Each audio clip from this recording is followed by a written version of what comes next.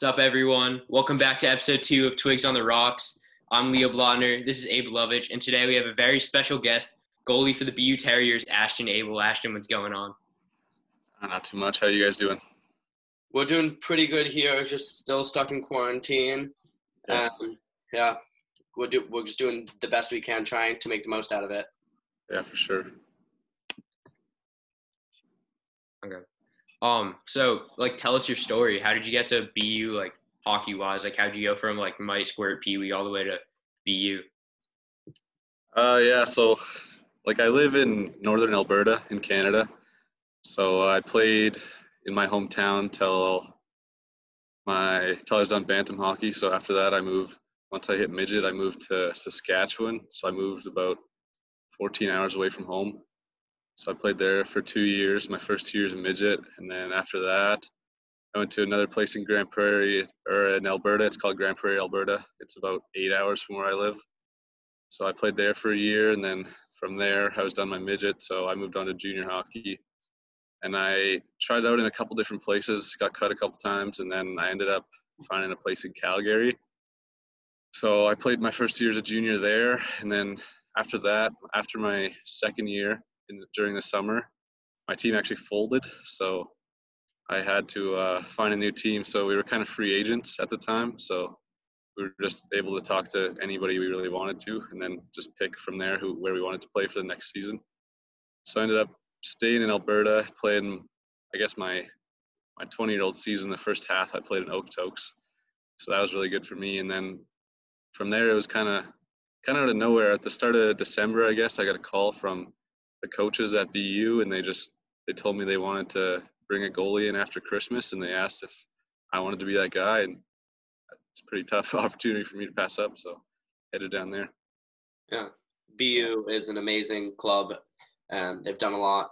But one game I'm pretty interested is in your game where you won in overtime in the Beanpaw in the semis, and I was wondering what was going through your head during that game. Yeah, I mean, it was pretty crazy for sure. I'd only been there for a month. I think I played 5 games or something before that. So it was a pretty crazy experience for me. Coming from where I was playing in Alberta, we probably got, I want to say 400 fans a night. So pretty small crowd compared to playing at the TD Garden in front of 17,000. So yeah, it was a pretty wild experience for sure. Yeah, I was at the finals, and I have a video of the goal with under a second left in the finals. Yeah, that was nuts. Yeah, if you want me to send that to you. But how did you feel playing 14 hours away from your family, just all of a sudden? How does that work? Do you move in with another family? Do you live with your friends? I was actually at a boarding school, so I lived in dorms. It's kind of similar to college, I guess. So we had a room, there was 4 of us in it, and we were all kind of in the same situation. There was actually another guy that I knew that I played with the year before. He went down there with me too, so I lived with him. So it was nice to have a familiar face, but it's definitely tough. I was 14 when I left home, so I was pretty young. But I mean, the hockey where I'm from isn't the best, so you kind of have to move away just in order to play at the highest level. Yeah. And do you know that BU was recruiting you at the time? I honestly don't know. It was pretty sudden. It wasn't a long recruiting. It kind of happened pretty quick. Towards end of November, start of December. They just, I'm not sure what it was, but they just said they wanted to bring a guy in. So. Yeah. Well, if you had any advice right now to tell yourself when you were 14, right as you moved away, what would you tell yourself? And also, do you think your plan succeeded? Yeah, I mean, I think this is kind of the end goal where I've wanted to be ending up. Obviously, there's lots of work to be done still, but I think just stick with the process. There's always lots of ups and downs throughout your career. When I was younger, playing back at home, we were never a very strong team, so it was pretty discouraging when we were losing every night. But you just got to stick with it, work on your own game, do whatever you can just to keep moving forward. Huh. Yeah, but something that interests me here is why would you choose goalie? I know that most people probably choose goalie at a very young age, but yeah. Back then, what made you choose goalie over being a forward or a defenseman? I played a few years of. I was a centerman back when I was younger, forward, I guess. Probably my first 3 years of hockey, and then I always from even when I first started playing, I always wanted to be a goalie. I used to always play mini sticks with my parents in the kitchen at my house, and I always wanted to be the goalie. But my dad would never let me. Just obviously, it's a pretty expensive position, and my parents wanted me to be a better skater too. Obviously, skating's huge as a goalie, so Yeah. Nice. Yeah, as a goalie myself, I know I can understand what you're saying, and like I yeah, totally get it. yeah, Like, yeah. So you're from Alberta, right? yeah. So what was your favorite team and player growing up?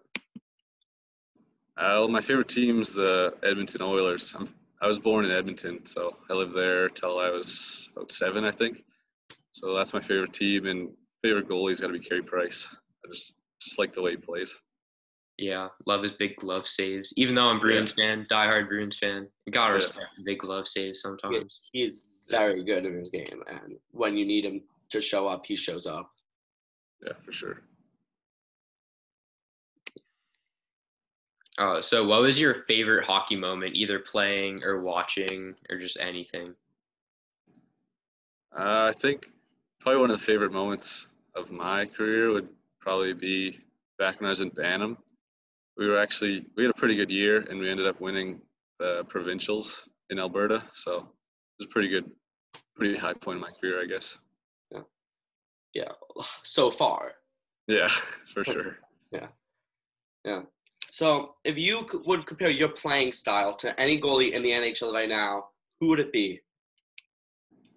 I like to try to think I play like Price, just the way he moves around in the net and how calm he is and stuff like that. I like to Right. kind of mimic that. Huh. Cool. Is there a reason why you chose your number? Is there anything special to you? Or is it just given to you? This year, I haven't really got to pick much throughout any year really, but I think this year it was just given to me when I went to Boston. Earlier in the year, I was number 29.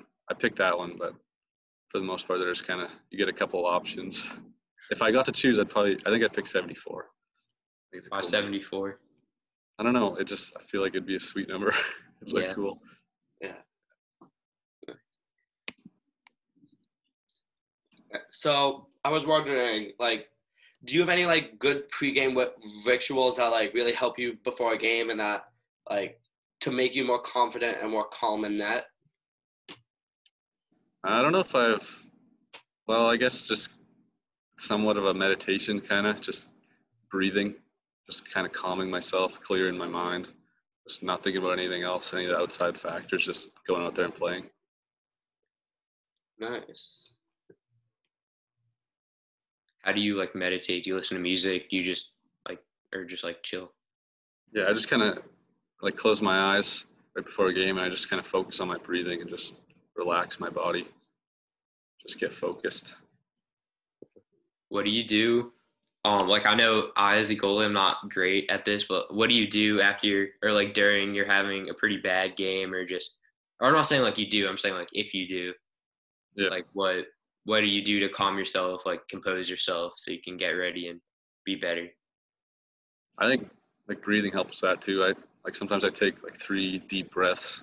Say after you let in like a weak goal or something, you just kind of got to clear from your mind. You can't really let it get to you. It's not, and then it won't really help you. It'll only hurt you. So you just got to find a way to be mentally tough and be able to get those things out of your head, move on from it. Who's been like the best player you've played with or against with, and also like the funniest that you've played with? Just like Well, best, there's obviously quite a few guys on my team this year who are pretty good in Boston. Lots of skilled guys there, like Zegras and Harper, and those kind of guys are obviously super skilled players. Funniest, I'm not sure who that would be. Zegras is a pretty funny guy too. I don't know. I don't know who I'd say the funniest is. There's kind of always some guys like that in the room. Huh. So in the light of the coronavirus and how we're all just stuck here, but hockey will continue.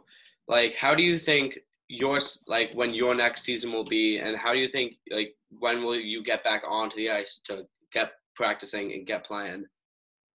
I'm hoping as soon as I can. I know some of the rink. I don't know if their rinks are opening there, but I know like none of them here have even thought about opening. It's kind of the last thing they're going to open around here. So I'm hoping that's soon. But if not, my family and my grandparents also have a house in Phoenix.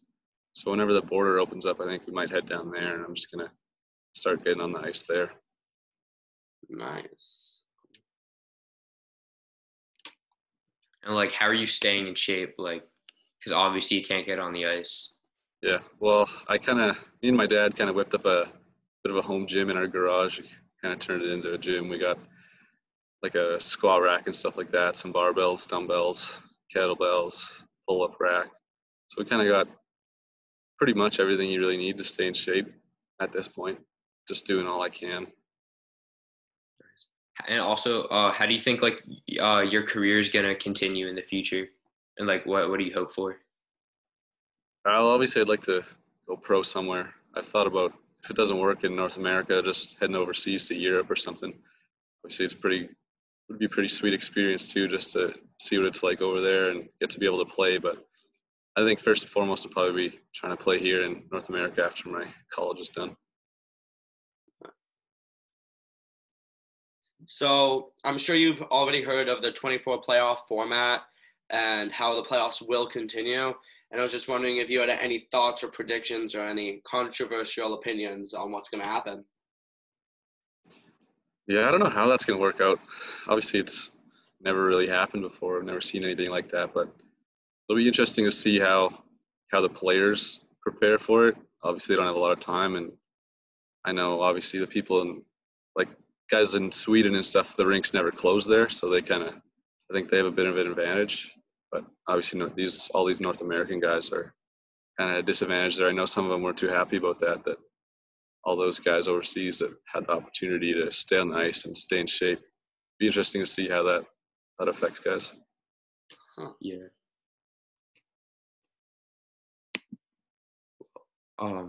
Thank you so much for coming on the show. Yeah, no If you problem. want to listen, it's on Spotify. Yeah. For sure. Yeah. Thank you so much for coming. This has been season 1, episode 2 of Twigs on the Rocks. I'm Abe Lovich. This is Leo Blonder, and thank you so much to Ashton Abel for coming onto our show. It's been great, and good night, everybody. It's been Yeah, actually come on the show. Thank you so much.